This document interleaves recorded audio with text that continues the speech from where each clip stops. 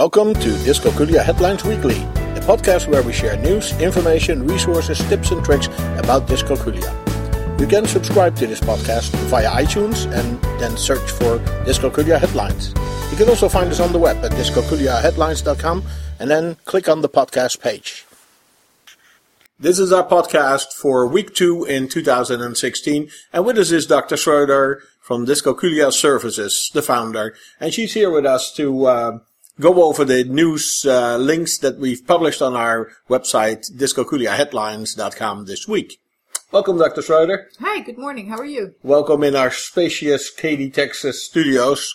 It sounds a little bit different because we've had to move location for the recording of the podcast. But let's just dive in immediately. Here I see the first link that we have is, what does new math mean for children with dyscalculia? What can we learn there? Well, the old way has always been really hard for students with special needs. And the challenge will now be for regular education teachers in state curriculum to move at a pace that makes sense for the entire class, not only for the quick students. Okay. So it links to a website from the Learning Success blog.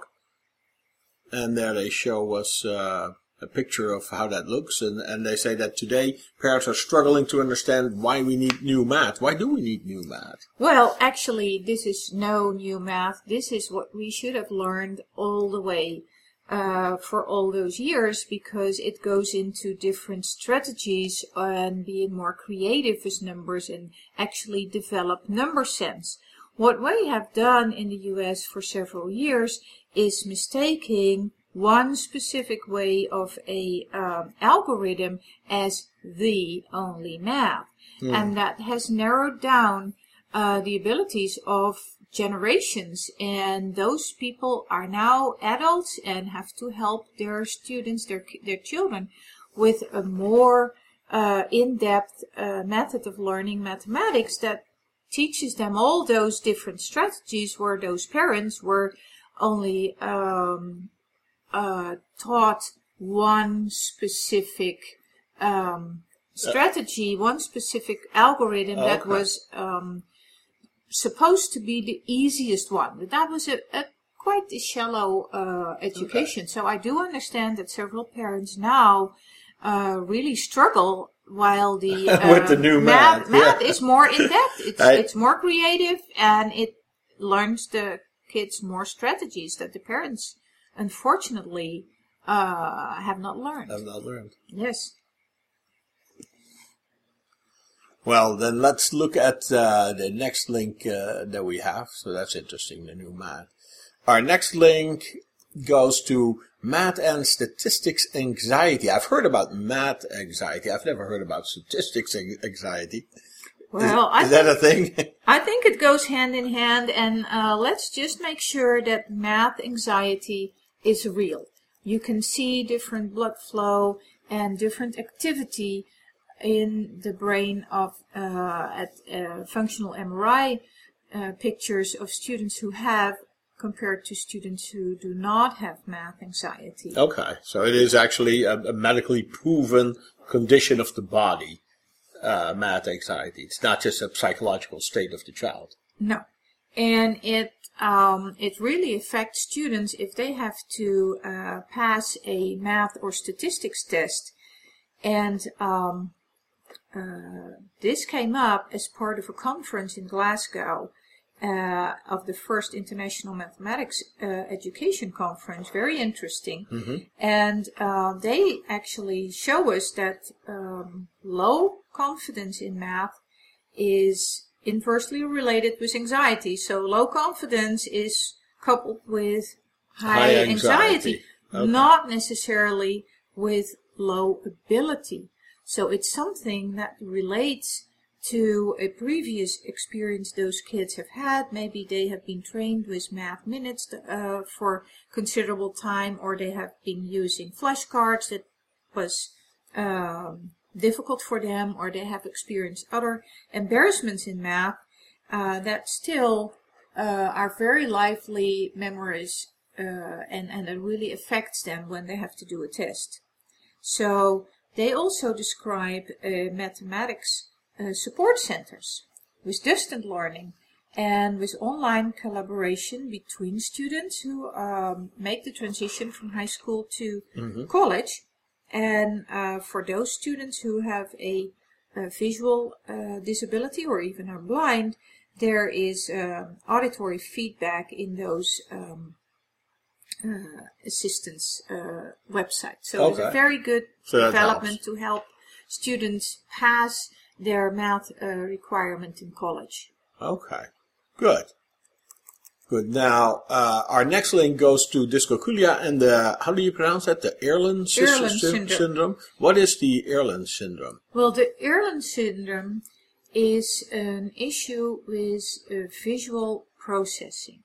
And students who have this issue get tired really quickly from the visual input, and particularly visual input that has glare or that has a lot of black and white contrast. So if you can diminish the contrast level by maybe putting a slightly yellow overlay over the pages, taking away both the glare and the extreme contrast, their visual input is easier to manage, and they don't get tired and exhausted from doing bookwork so quickly.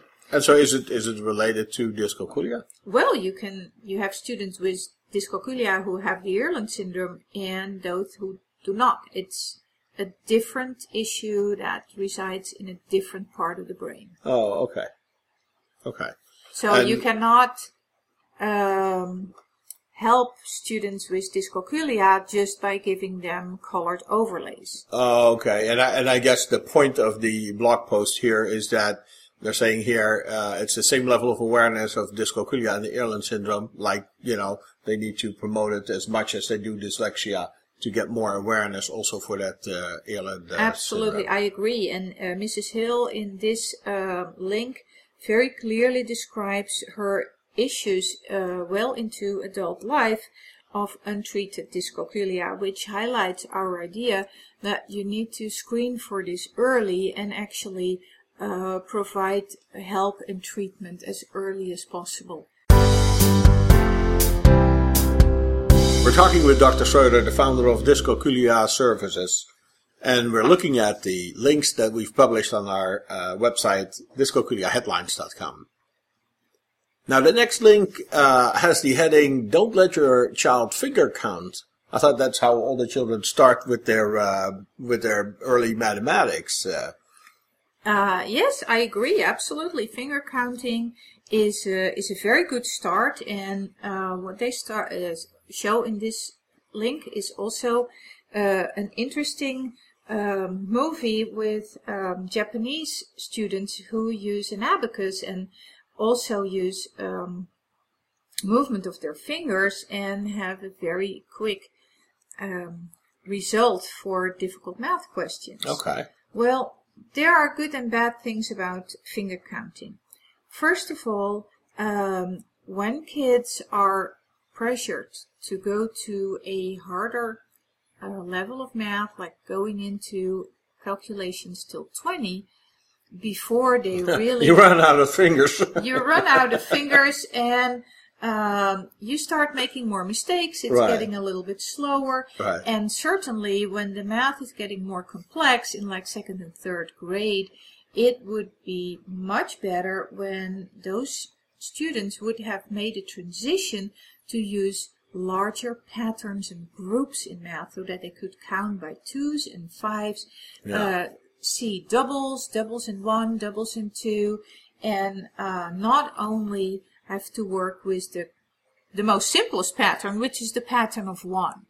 If you give them manipulatives, if you give them number lines, you help them make the transition from only thinking in ones, which is one of the hallmarks of dyscalculia, into thinking in patterns. And we know that students who perform well in mathematics always use patterns. Okay. So this is the encouragement to get them over their finger counting, although every child starts with that. Very good. Our last link for the week is about parents coloring the math symbols. These are parents here that are trying to help their children. How about that? Yes, we're talking here about parents who help their children who have a math disability. And I can tell you it is immensely frustrating to help your child. Both it's frustrating for the child and for the helping parent, because usually those students have not been diagnosed, so the parents do not know that those students need a different approach. Okay. And unfortunately, still a lot of adults assume that the child is not trying hard enough. But actually, yes.